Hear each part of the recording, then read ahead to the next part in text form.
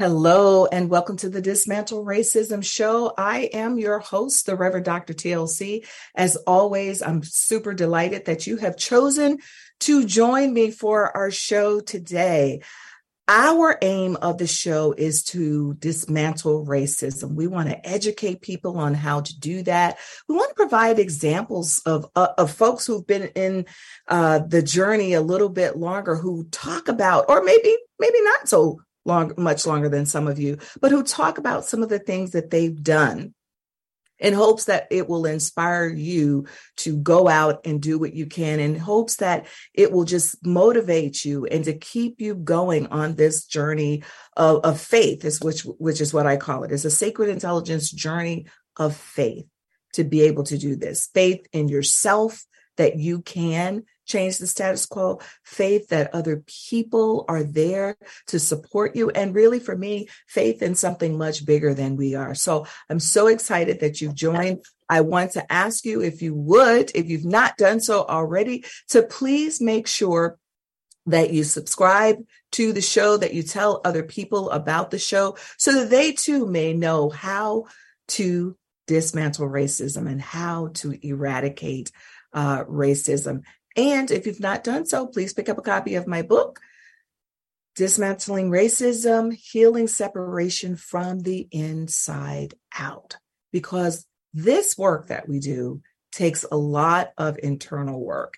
And we'll talk about that a little bit on the show today. But as always, I want to get started and have us to center ourselves, to focus ourselves, and get ready to have some stimulating conversation. So if you are able to, if you're not driving or doing something else that requires your attention, I would love for you to just close your eyes just for a moment, planting your feet solidly on the ground if you're outside, the floor if you're inside, and just begin to breathe.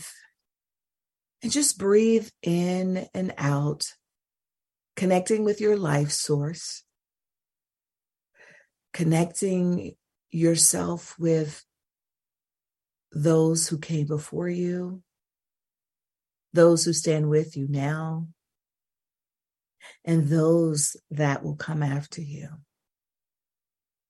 Just breathe in and out, and for a moment, think about your work in dismantling racism. Think about your commitment, your courage. Think about what drives you and motivates you.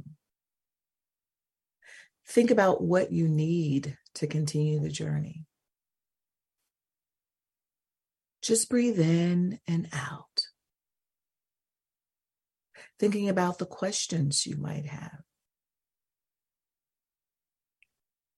Breathe in and out, knowing that you are more than capable of changing the status quo. Breathe in and out, connecting with your body, connecting with your mind, connecting with your spirit. And in this moment of breathing in and out, know that you are exactly where you're supposed to be. You are in the right body. You are in the right gender. You are in the right socioeconomic class. You are right where you're meant to be to do this work. And you've been called for such a time as this. So take one more deep breath in. And as you sigh it out slowly, recognize that the power of one contributes to the power of many.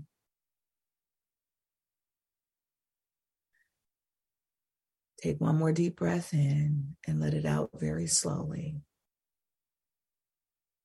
And we say, and so it is, Ashe, Amen.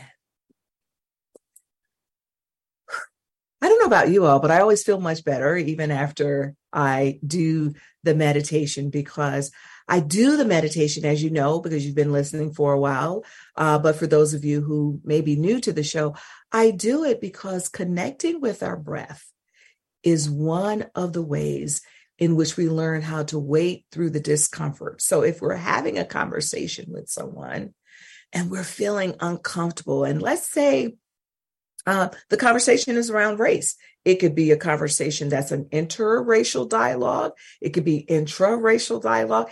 It could be a conversation that you're having with a family member and you just don't agree with what they're saying. If you take a moment to breathe through the discomfort, the answer or the response that you need will come to you. And so I always began the show with a breath as a way of modeling for you how to get through the uncomfortable conversations. And generally, my guest and I, we have really good and dynamic conversations, but that doesn't mean it's not impacting some of you who are hearing it. You could be stirred up in the process. And if you are, I'll say one, I'll say good, but two, it's a chance for you to practice the breathing technique. Earlier this week, I was doing a training, and I was doing it at a community college. And I had students there. I had some administrators, teachers who were present. And, it was dynamic to be able to remind them that they need to breathe. But one of the things that I wanted to that I said to them, and I want to say to you, this is a long haul journey. People often ask me for quick fixes when I'm in training. And I always say to them, you can't go to a 1-hour training and think you know everything there is to dismantle racism. Matter of fact, you could be studying this for a year and you're still going to make mistakes. There's still more learning you have to do. I've been doing this for over 20 years of training people in dismantling racism. I learn new things all the time, even in terms of my approach to training people. I make mistakes sometimes because as a person of color who's doing this work, whenever I'm training, I have to make sure that I'm holding care for the people of color who are in that room who may be triggered and wounded at the time. And I also have to push people who are not so familiar with how to dismantle racism, or I have to push someone white, for instance, if they're saying things that I know that I need to push them on. And so there's a balance there. So I'm constantly learning, and I'm sharing this with you because I want you to know that this is a long journey. You can't just listen to the show and what other people are doing and think that you're super informed and now you can go out and either do this work or you know how to interact with folks who differ from you racially. It takes being committed. And my guest today, Heather Strout, is one of those people who's extremely committed to doing the work of dismantling racism. Before I tell you about Heather, I do want to say she's the executive director of the Martin Luther King Center in Newport, Rhode Island. And I want to tell you a little bit about the center before I introduce you to her. The MLK Center in Rhode Island strives to bring equity to the community. And they offer 25 plus programs that are designed to address educational, nutritional, emotional well-being, and a lot more. And so Heather says that they are committed to anti-racism training. And we've discussed that word anti-racism on this show before. But the journey to dismantling racism, as I said, is a long haul, and it can be very frustrating sometimes and difficult. And you have to have the knowledge, skills, and really abilities to effectively reach your goals. And so Heather Strout, who joined the MLK Center's board in June of 2015, has a long, that's almost 10 years, actually, that you've been doing this work, Heather. She has a really long history of doing the work of racial equity. After a 25-year career of teaching at Clooney and Penfield schools, she was named the center's assistant executive director in June of 2016. In conjunction with the center's Bank of America Neighborhoods Builder Award, Heather was named the 2017 Emerging Leader, where she participated in leadership development with nonprofit leaders from across the country. She was named the center's executive director in 2018. Heather has led the center's unceasing community response throughout COVID-19, through the pandemic, and we know what that was like. And in 2022, she oversaw the MLK's milestone community celebration of his centennial. Simultaneously, Heather steered the center's $7 million Building Hope campaign, which exceeds its goal in just 8 months. I could go on and on and on and tell you about Heather Strout, but she can tell you more about herself. I want to welcome Heather. I want to welcome you to the Dismantle Racism Show. Thank you for joining me this morning. And just unmute yourself there, Heather, as well. Yes, thank you so much for having me, and it's an honor to be here. I'm thrilled to talk about the MLK Center. I'm thrilled to talk about my community, and I'm proud to talk about the work that me, my board, and my staff are doing to, bring a more equitable community, and that overflows and hopefully makes a more equitable state and a more equitable country, and so on and so on. So thank you for asking me to be here. Yeah. So Heather, we are going to talk about some of the programs in a bit, but what made you decide that you wanted to be on the board in the first place? Because this was long before you became the executive director. So what drew you to MLK's board? Yeah, so the MLK Center is 101 years old, and I was born and raised here in Newport. So I've known about the MLK Center my whole life, but I'm embarrassed to say that until about 11 years ago, I really wasn't familiar with what I needed to be familiar with. And I went to an event. I went to a fundraiser for the MLK Center. I was invited by the head of the board at the time.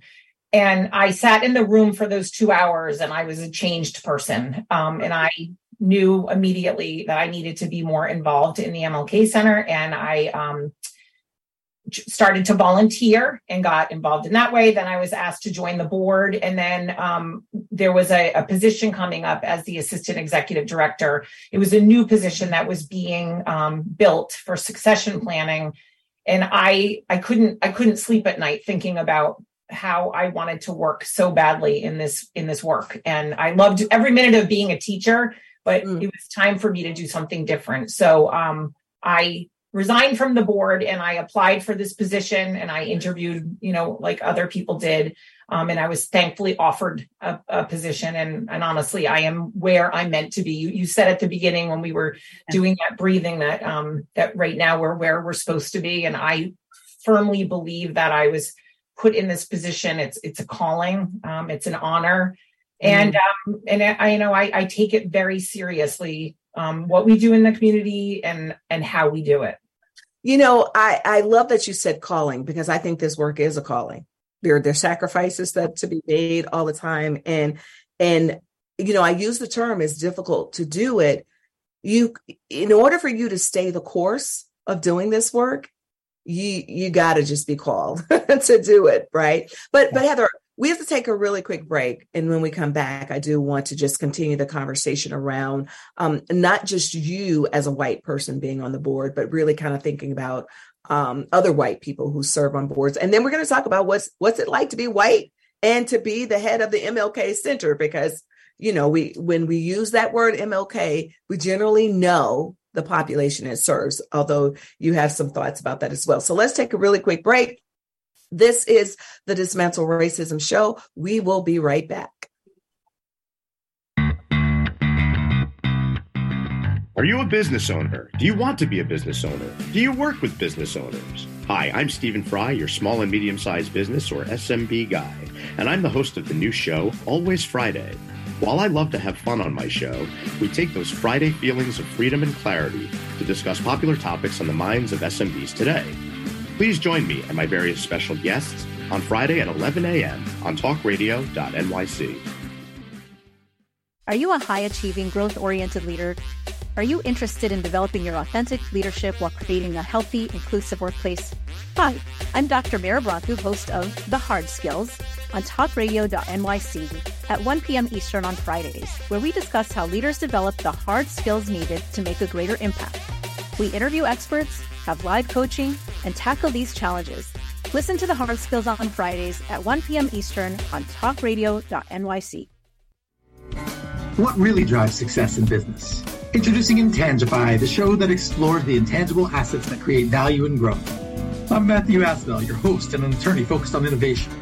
Join me Fridays at noon Eastern to discover how innovation, culture, and other intangibles shape thriving companies, from startups to established businesses. We'll share strategies to unleash your business's true potential. Tune in live on talkradio.nyc Fridays at noon Eastern and Intangify your business today. You're listening to Talk Radio NYC. Uplift, educate, empower.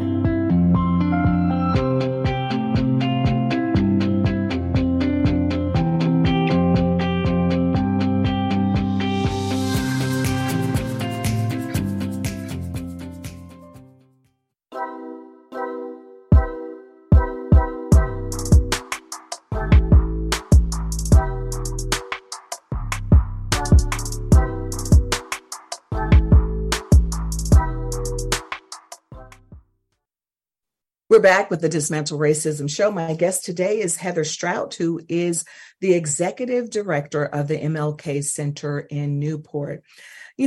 Heather, so you mentioned being on the board of MLK, and often I know, even from my experience, that there are many white people who serve on the boards of centers like this. And sometimes those people are serving because it's a feel-good thing to do, or they still have their stereotypes about the people they're serving, or have a savior complex, like I'm here to save these poor little kids and I mean poor literally and in the metaphorical sense, these poor little kids or families or people who can't do any better. So tell me a little bit about your experience sitting on the board. What do you find mostly with board members? Yeah, so I was sat on the board for a very short time, actually, until this position came up. But of course, I am part of the board as the executive director, and I hear what you're saying, and that is something that our board, we have a very difficult time with diversity of our board. It's our staff is another story. That's something in our last strategic plan. We made it our goal to increase the diversity of our staff. And I'm really proud to say that we have beyond exceeded my expectations in that. But as far as our board goes, not proud to say that the diversity of our board is not what it needs to be. But I think part of it is doing the work. Next week we have a retreat of our board. It's the second one that we've done in the past 6 months of anti-racism training with our board and trying to get to a more equitable place. And doing that, we have to start at the very top of the organization, which is why I have been embedded in this work for my entire time involved with the MLK Center. And it's like you said, it's a long journey, and it's a journey that I will be on for the rest of my life. I know that because that's what I should be doing as a human being. But it's something that's required of our board. And it's something that I hope they all are doing it because they want to be doing it, not because it's required. And that's the same with our staff.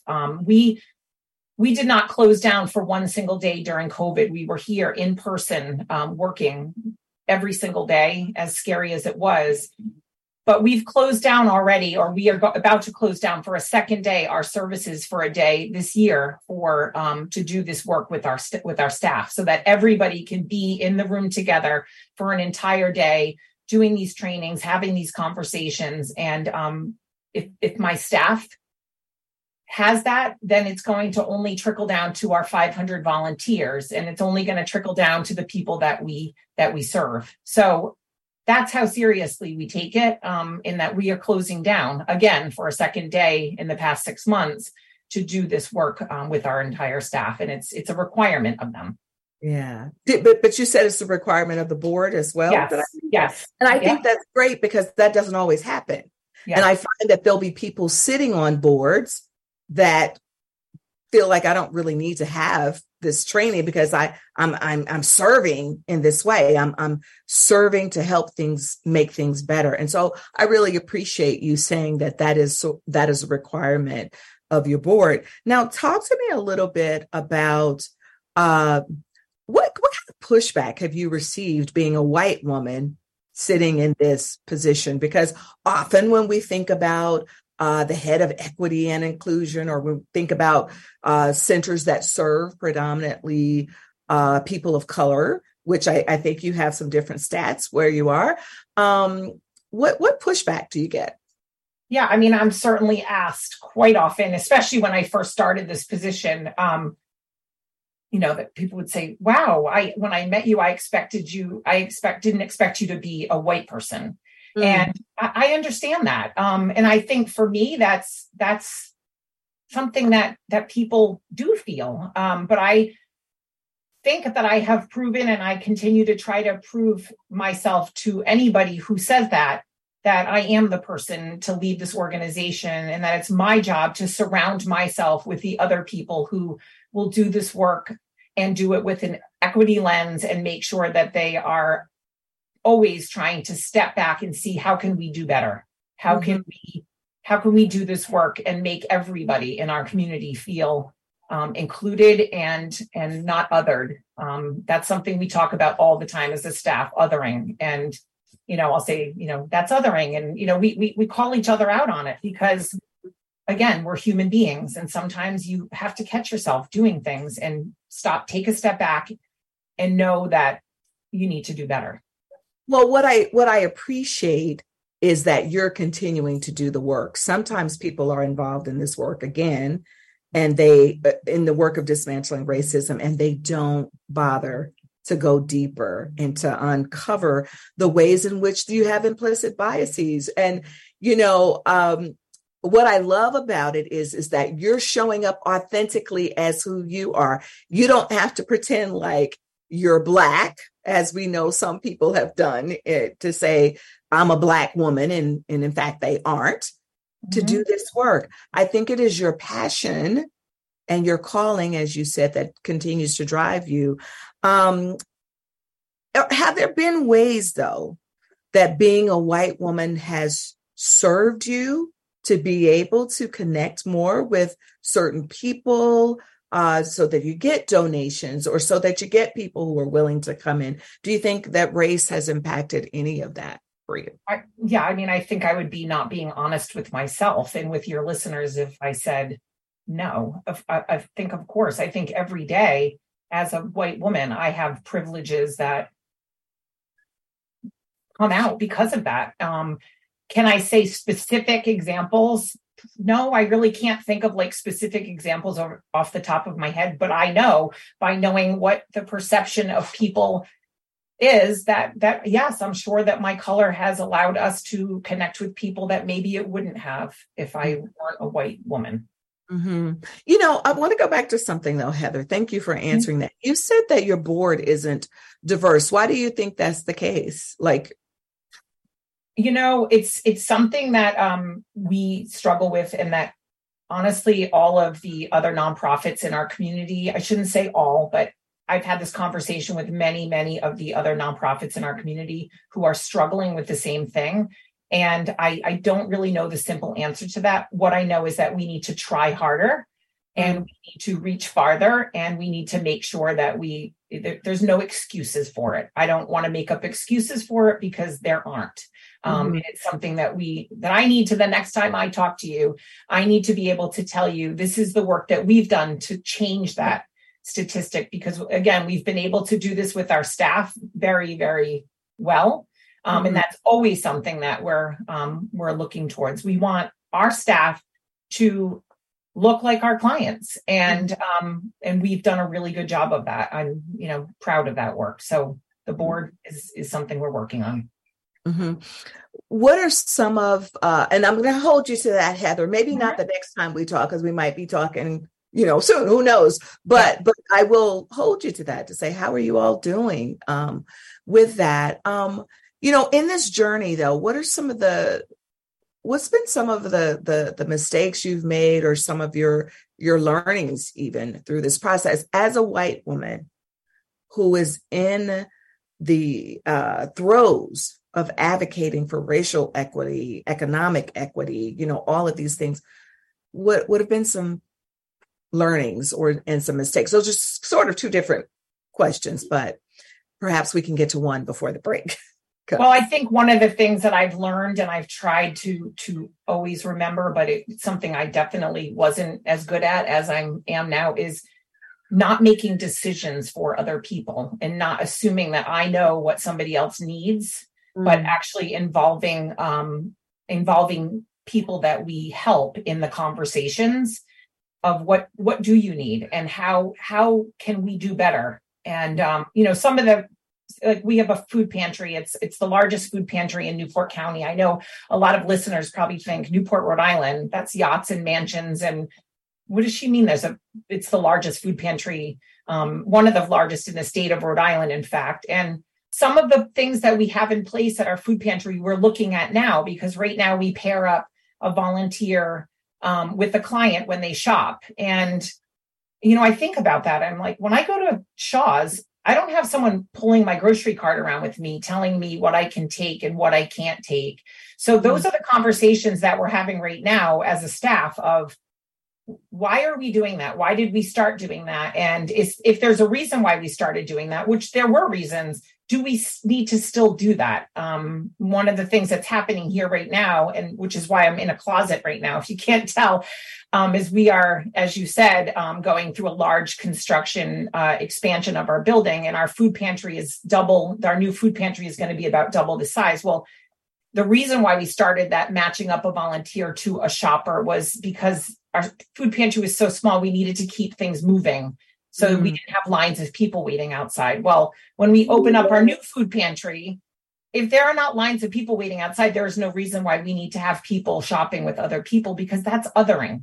And we don't want to do that. So that's a mistake that we're making right now, is making people feel that way when they shop. And it is something that we're having lots of conversations about. And again, I hope to be able to say to you that we really looked at that and we changed the way we do that to make people feel respected and valued and equitable. So the other thing I hear you doing through your process is there's a continued mindset of assessing where you are now and how do we make things better. And I think that's the mark of a good leader. We have to take a break. And when we come back, Heather, I'd love for you to really talk a little bit about your programs. Some of them you got over 25, so you can't talk about all of them, but I'd love to hear about who you serve, since you mentioned being in Newport and people think about how wealthy, Newport is, who you serve and what are some of the programs you offer. So in the meantime, for those of you who are listening, please go to Facebook or YouTube and just send your questions or comments in. We would love to hear from you. And if you're watching it after the show airs, send your comments in to us anyway, because we'd love to know what you think. We'll be right back with the Dismantle Racism Show. Are you passionate about the conversation around racism? Hi, I'm Reverend Dr. TLC, host of the Dismantle Racism Show, which airs every Thursday at 11 a.m. Eastern on talkradio.nyc. Join me and my amazing guests as we discuss ways to uncover, dismantle, and eradicate racism. That's Thursdays at 11 o'clock a.m. on talkradio.nyc. In a post-COVID world, you may have many unanswered questions regarding your health. Are you looking to live a healthier lifestyle? Do you have a desire to learn more about mental health and enhance your quality of life? Or do you just want to participate in self-understanding and awareness? I'm Frank R. Harrison, host of Frank About Health, and each Thursday, I will tackle these questions and work to enlighten you. Tune in every Thursday at 5 p.m. on talkradio.nyc, and I will be frank about health to advocate for all of us.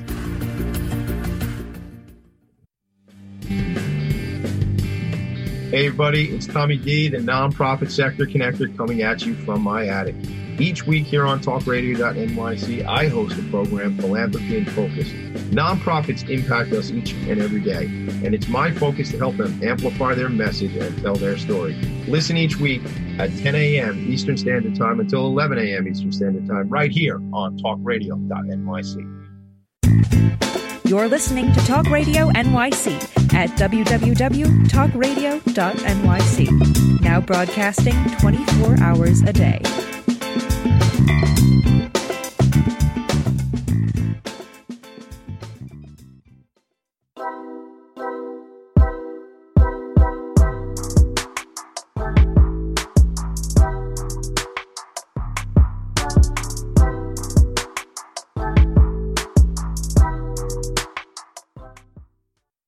We're back with my guest today, Heather Strout, who is the executive director of the MLK Center in Newport. And Heather, before the break, we were talking about who you serve, that people might be surprised at who you serve. Can you just tell us a little bit about the population you serve, the demographics, and then maybe share with us some of the programs as well that you offer? Sure, I'd love to. So just so everyone knows, the reason why you might hear some noise in the background is I am working in the middle of programs right now. And on the other side of the door right there, we are serving lunch to usually about 150 people in our community. So you can hear probably voices, and I apologize for that. But I also think it's really important for me to always be here in the space because things come up that I'm needed for. So we serve all of Newport County, which is 7 communities here in Rhode Island. And we served last year a little over 6,000 people. Some of those people come to the center for help every day. Some people might come here every month, and some people might come here only a few times a year. We are definitely seeing an increase in need, especially in our hunger relief programming, which is one of the 3 main headings of programs that we do.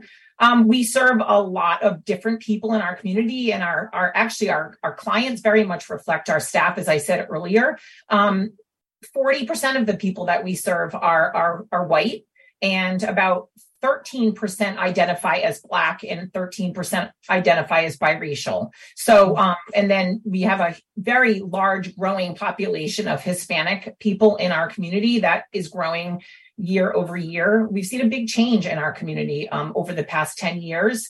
And so, having Spanish speaking staff and making sure that we are, again, making everybody feel welcome and respected is part of that. As far as what our programs do, we have 3 main components. We have our hunger relief programming, which brings food equity out to our community. We have programs here on site. We have programs that we bring out to all different neighborhoods, especially neighborhoods in Newport County where transportation is a barrier.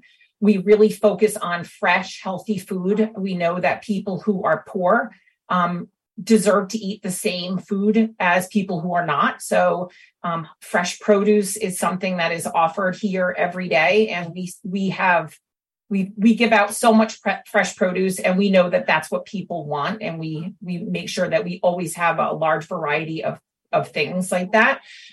We also have a mobile food pantry that goes out into neighborhoods and sets up food pantries throughout our community. We have food delivery to homebound seniors and disabled people. We have Produce to the People, a program that sets up produce, what you can imagine as a small farmer's market in neighborhoods throughout Newport County. And all of what I'm talking about is at no cost to the individuals who need help. Then we also just excuse me just for 1 second. Then Sure. So for your food pantry, is there a minimum income, a maximum income that you must have? No, that's a really good question, and I think that's something that maybe we can all learn from that. There is not. When someone comes for the first time, we do an intake on them, similar to what you would do if you went to a doctor's office for the first time, except for a lot less questions. And we try to make it as easy and equitable as possible by, helping people, doing it for them if they need it, whatever needs to happen to make that an easy and respectful process for them. But we need that for grant reporting and the questions that we get asked on grants, which is, about a quarter or more of our total budget is grants. So we have to have the answers to the questions on grants, which is something I push back on all the time to our grant funders. Why do you need to know this? Why do you need to know that? I try to eliminate those questions when I can. But we do ask how much someone's income is, because that, again, is something that's reported. But if somebody came through the doors today and they said that their income last year was $500,000, we would not turn them away, because everybody has circumstances. And just because somebody is wealthy doesn't mean that tomorrow their life circumstances could change in a minute and they could be in a totally different place. And we have seen that happen. And that person stepping through the doors is a very difficult thing for them. And we know that no one wakes up in the morning and says, I'm so happy that I'm in a situation that I have to go to a food pantry. That's the reality, that we want everyone to feel welcome. We don't want to know what your circumstances are unless you want to tell us so that we can help you. But we want to help anybody who needs help. And I have had some donors and volunteers ask those questions. When someone pulls up in a nice car, and they'll say, how does that person have that car? And they question that. And this is the work I've done, is I push right back at somebody that says something like that, because how do you know if that's their car? How do you know why they have that car? And why does that matter? Because today they need food, and that's what we're here for. So, making people look at things differently is part of this work, is a big part of this work. And that's something, it doesn't matter how much somebody makes, how much or how little, we just want to help them. Yeah, I thank you for, saying all of that, because there might be listeners out here who want to refer people to pantries, or they may need to go to a pantry themselves, because like you say, it only takes a second for your life to really change, right? And not everybody can put away hundreds of thousands of dollars in a bank account so that if something happens, right? And so I want to hear a little bit about your donors in just a moment. But before we go there, you were telling me about all these great programs. And so I want to make sure that we get a few more of those listed here so that when people are listening. Yeah, so hunger relief programming is a big part of what we do. We also have education programs for young children, which include a preschool, an after-school program, and an amazing summer camp that brings, these also are about equity. We want the children who come to our programs to have the same experiences as their peers, whose maybe their parents aren't working and can take them to after-school sports and ballet and music lessons. And so we provide those things to our families who are all working parents. And the third thing that we do are community programs, and our community programs are vast. They're everything from free exercise classes to free concerts to support groups for LGBTQIA plus teens. To we let our space be used by a lot of different other nonprofits who offer things that maybe we don't offer. So we really believe in partnering with others, because why do something when somebody's doing it better? Bring them in and let's do this together. So our community programs are, a big part of what we do. Cooking classes, and again, these are things that are at no cost to people in our community. And we do see people coming to our exercise classes, to our cooking classes, to our concerts, who could pay for these things. And some of those people donate, but it's about people being together and not looking at, who they are and how much they make, but just people being people. It's about community. It's really about beloved community, as Dr. King would say, right? And I think that in order for us to understand each other racially, culturally, economically, we have to be able to be in relationship with people who differ from us. Yeah. So, with your volunteers, where do you mostly get them from? Are you finding that people from all socioeconomic statuses will come and volunteer, or? Yes, we are. And actually, we're seeing a lot more lately of our clients wanting to also volunteer, which we love. Our breakfast program, which is every day from 7:30 to 9, we have about 75 people in our community who come for breakfast. And a lot of the people who come to breakfast have now started volunteering, helping with the program, but also helping in other programs. Because again, it's that feeling and that sense of community. There are people that have a difficult time holding a job for a variety of reasons. It might be mental health issues, but doing a job for an organization and a community that you care about can lift somebody up to a place that makes them feel valued. And so we have, we could do better. Our volunteers, I'm not going to sit here and say that many of our volunteers aren't wealthy people that are looking to feel good, right? But again, it's really about training volunteers and having conversations with volunteers to make sure that they are representing the MLK Center the way Dr. King would want the MLK Center to be represented. So I want to just say, just even from a teaching perspective for me, maybe people do show up initially because they want to feel good. Mm-hmm. Sometimes until people can be involved in something and have a changed mindset, they have to do it for the reasons they've come in. But what I always say to people is know your why. Yeah. Be true with yourself about your why. In my book, I talk about the sacred motive, because if your why is just to feel good, when things get really, really hard, you're going to stop doing this work. And I can see, look, if you've been doing this work since 2015 and you were in the height of what was going on in 2020, not just with COVID, but with George Floyd being murdered, and you're still continuing, that's the sign of a person who's committed. Some people, especially when George Floyd was murdered, they were just throwing money, but they didn't really understand what they were throwing money at. It was like, I want to feel good, or I want to help, I have this money and I want to contribute, right? But I don't understand why I'm making the contribution. I know that we have to take a break in a minute.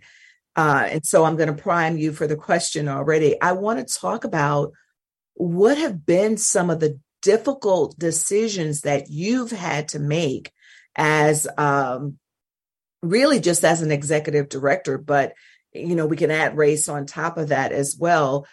There's sacrifices that we have to make when we do this work. And so when we come back from the break, if you could give us an example of what are some of the difficult decisions you've had to make in order to make sure that you are moving forward with the work of racial equity and economic equity and the like. So we're going to take a quick break. We'll be back with the Dismantle Racism show right after this.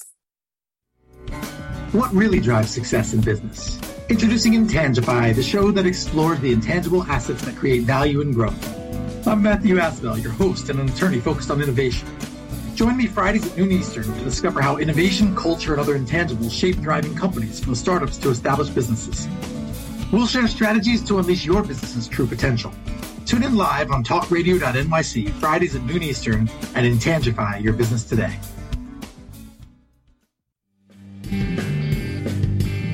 Hey everybody, it's Tommy D, the nonprofit sector connector, coming at you from my attic. Each week here on talkradio.nyc, I host the program Philanthropy in Focus. Nonprofits impact us each and every day, and it's my focus to help them amplify their message and tell their story. Listen each week at 10 a.m. Eastern Standard Time until 11 a.m. Eastern Standard Time, right here on talkradio.nyc. Are you a conscious co-creator? Are you on a quest to raise your vibration and your consciousness? I'm Sam Leibowitz, your conscious consultant, and on my show, The Conscious Consultant Hour, Awakening Humanity, we will touch upon all these topics and more. Listen live at our new time on Thursdays at 12 noon Eastern Time. That's The Conscious Consultant Hour, Awakening Humanity, Thursdays 12 noon on talkradio.nyc.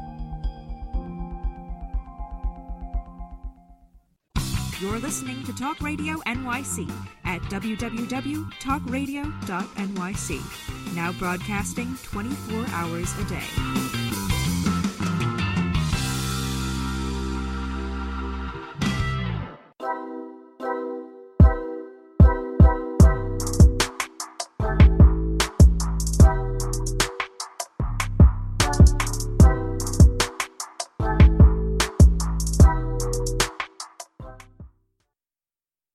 We're back with Heather Strout, who is the executive director of the MLK Center in Newport. And Heather, right before the break, I asked you to kind of think about some of the difficult decisions you've had to make as the director, but particularly as it relates to issues of equity. Yeah. So, I mean, there's one that really sticks out in my mind, and it's actually a pretty difficult thing for me to talk about because it was a real eye-opening experience for me. But after the death of George Floyd, I put out a message to our community on behalf of the center. And in that message, I did talk about being a white woman leading this organization and knowing that to some people was probably something that they questioned. But I also talked about how our center was here for the community. And, it was a pretty emotional talk that I did. And after that, I had one of our donors reach out to me that wanted to meet with me. And this was a longtime donor, somebody who had supported the center for many years at a very high level. And when I met with that person, I was really shocked at the conversation that was had. And that person wanted me to take back my remarks and said some very derogatory things about Black people and about the reason, this is not me speaking. This is the words of that person about why if Black people worked harder, then they wouldn't be in the position that they're in today and things along those lines. And I sat there and I honestly was fighting back the tears to think that somebody who supported our organization so strongly for so long felt that way. And I that day had to, stop the relationship with that person because they wanted me to take back those words. And I said, absolutely not.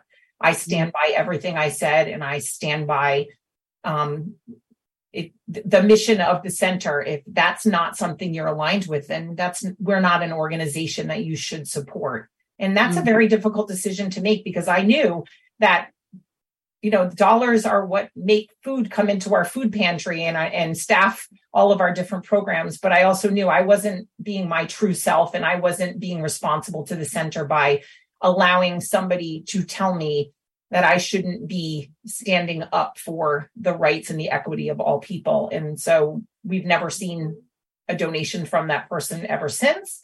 And nor do we want that if that's how they feel.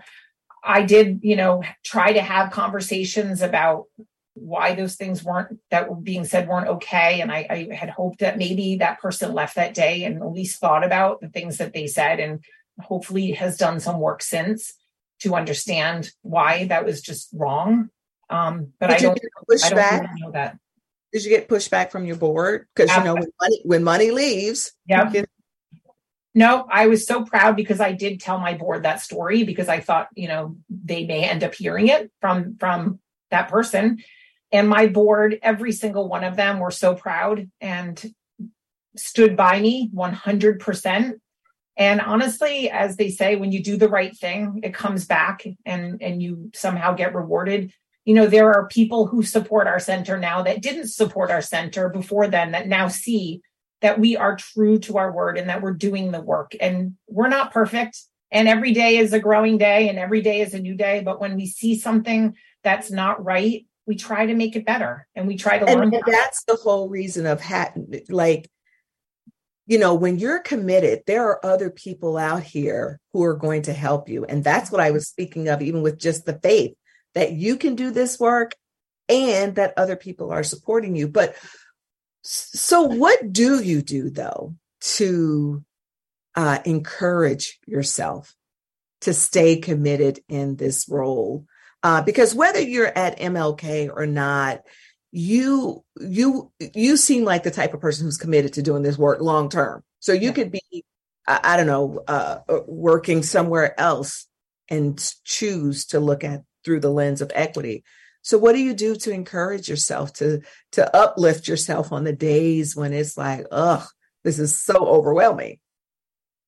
I mean, I don't know. I think for me, it just comes pretty easily because I just see and hear stories of such hurt. And I can't imagine, we've all been in places where we've been hurt by others intentionally or unintentionally. And to think that I can make a difference in at least helping someone not feel that hurt and making that better in lives of people that I don't even know. And I don't know. I just think that comes pretty easily. I don't think there's a day that I wake up that I think I'm not going to do this. I'm not going to try to be the best I can be today to everybody I encounter. So I get that. I get that, Heather. But you haven't always been in this place. And so all of us who are engaged in this work, we have to have. So for instance, I don't wake up saying I'm not going to do dismantling racism anymore because it's just part of who I am, like you're saying. I have had my moments, though, of where I've thought that my call was something else, that I thought it shifted, right? So, as a pastor, I see a lot of wounds of religion. So I thought my call had shifted to that. And then, of course, because I'm also passionate about this, there's been a focus on that in recent years. But I do find that in doing this work, for moments when things are difficult, when they're overwhelming, and I know my situation is a little different than yours, that it's great to have a support team. It's great for me to have a grounding in something bigger than I am. It's great for me to go back and to look at the work of the people who've come before me. And even when I train, I always invite white people to go back and look at the white people in history who were doing this work as motivators, right? And so that's what I mean. I'm just wondering if you have something that guides you and grounds you and supports you in this work. I mean, I guess I think what grounds me and supports me are the people that I see every day who need and deserve for me to be doing this work. I think that's really what grounds me. I mean, I do reading, and I try to attend any opportunity to learn more. I was recently invited to be part of a DEI training at a local municipality. And that was hard. At points I sat there biting my tongue, and then I realized, why am I biting my tongue? I'm not going to bite my tongue. I'm going to say how I feel. It doesn't matter who's in this room. I need to speak. And I think that's what I try to do. I just try to be my honest self. And I talk about my growing up and the things in my house that were not okay, that were taught to me, that now I have to dismantle in my life and make sure my children don't think those things are okay. So, but I think it's also not trying to be someone who thinks that I know it all, because I definitely don't. And being able to say my faults to my staff, to my donors, to you, and if there are things that I know I've done wrong or do wrong, I just have to own them and grow. I so appreciate that. Now, before we have to go, because I know our time is going to be running out here. So if someone wants to donate to the MLK Center, how can they do that? Well, that would be amazing. We are actually an organization that is not publicly funded. We get, I shouldn't say that. We get less than 3% of our funding comes from any kind of municipal or federal or state support. So it's really our individual donors that make this happen. Our website is mlkccenter.org. So there are 2 C's in there. And we have a donate button right there on our website. People can reach out to me. My email address is hstrout@mlkccenter.org. If anybody is ever in Newport and wants to come by and see the center, I'm always so proud to show people what we do and to tell people how they can get involved, because there are ways to get involved. Mm-hmm. So no donation is too small. So please go to MLKC Center. Make sure you do the C in there, .org, and make your donations. Heather, what final words, anything that I didn't cover with you today that you feel like is really important for you to share with our audience?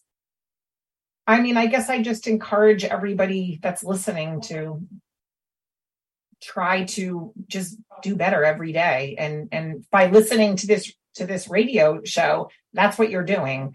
And to know that we all are going to make mistakes, and hopefully we're all growing from them. And I try to do that. And I hope everybody else out there is trying to do the same thing. And I also think if there's ever a time that somebody sees me making a mistake, I want them to tell me, because I think sometimes we do things and we don't even realize that we're doing. So I tell my staff that all the time. Yeah, I will say amen to that, because when we're in this human body, you just don't ever know. My kids are really good with keeping me, on track. Because the other thing is, you mentioned how we learn things from, there are things that we've learned even that's internalized racism. Yes. But these young people, they have a whole different language than we did. And they're like, no, can't say that. But thank you so much, Heather, for being on the show. Thank you for the work that you and your staff and your board are doing in Newport, Rhode Island. I appreciate so much the work of the beloved community at MLK Center in Newport. So thank you for being here. I want to thank you to my listeners for always listening. And please don't forget to subscribe to the show and tell others about it. I want you to stay tuned for the Conscious Consultant Hour with Sam Leibowitz. Sam helps you to walk through life with the greatest of ease and joy. May today you tap into that sacred part of you that allows you to make choices that manifest the good in you and those around you. Know that we are all one and exist because of one another. Make it a priority to share hope, love, compassion, and peace today. Be well, be safe, be encouraged. Until next time, bye for now.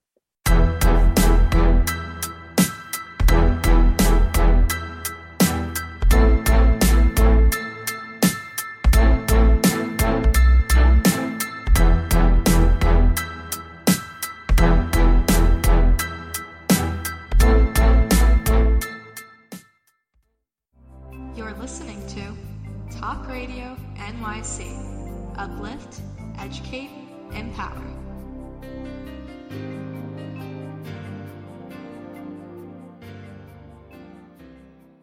Are you a high-achieving, growth-oriented leader? Are you interested in developing your authentic leadership while creating a healthy, inclusive workplace? Hi, I'm Dr. Mara Broncu, host of The Hard Skills on talkradio.nyc at 1 p.m. Eastern on Fridays, where we discuss how leaders develop the hard skills needed to make a greater impact. We interview experts, have live coaching, and tackle these challenges. Listen to The Hard Skills on Fridays at 1 p.m. Eastern on talkradio.nyc. Are you a business owner? Do you want to be a business owner? Do you work with business owners? Hi, I'm Stephen Fry, your small and medium-sized business or SMB guy, and I'm the host of the new show, Always Friday. While I love to have fun on my show, we take those Friday feelings of freedom and clarity to discuss popular topics on the minds of SMBs today. Please join me and my various special guests on Friday at 11 a.m. on talkradio.nyc. Are you a conscious co-creator? Are you on a quest to raise your vibration and your consciousness? I'm Sam Leibowitz, your conscious consultant, and on my show, The Conscious Consultant Hour, Awakening Humanity, we will touch upon all these topics and more. Listen live at our new time on Thursdays at 12 noon Eastern Time. That's The Conscious Consultant Hour, Awakening Humanity, Thursdays, 12 noon on talkradio.nyc.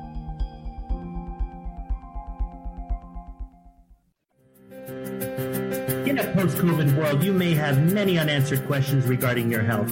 Are you looking to live a healthier lifestyle? Do you have a desire to learn more about mental health and enhance your quality of life? Or do you just want to participate in self-understanding and awareness? I'm Frank R. Harrison, host of Frank About Health, and each Thursday, I will tackle these questions and work to enlighten you. Tune in every Thursday at 5 p.m. on talkradio.nyc, and I will be frank about health to advocate for all of us. Are you passionate about the conversation around racism?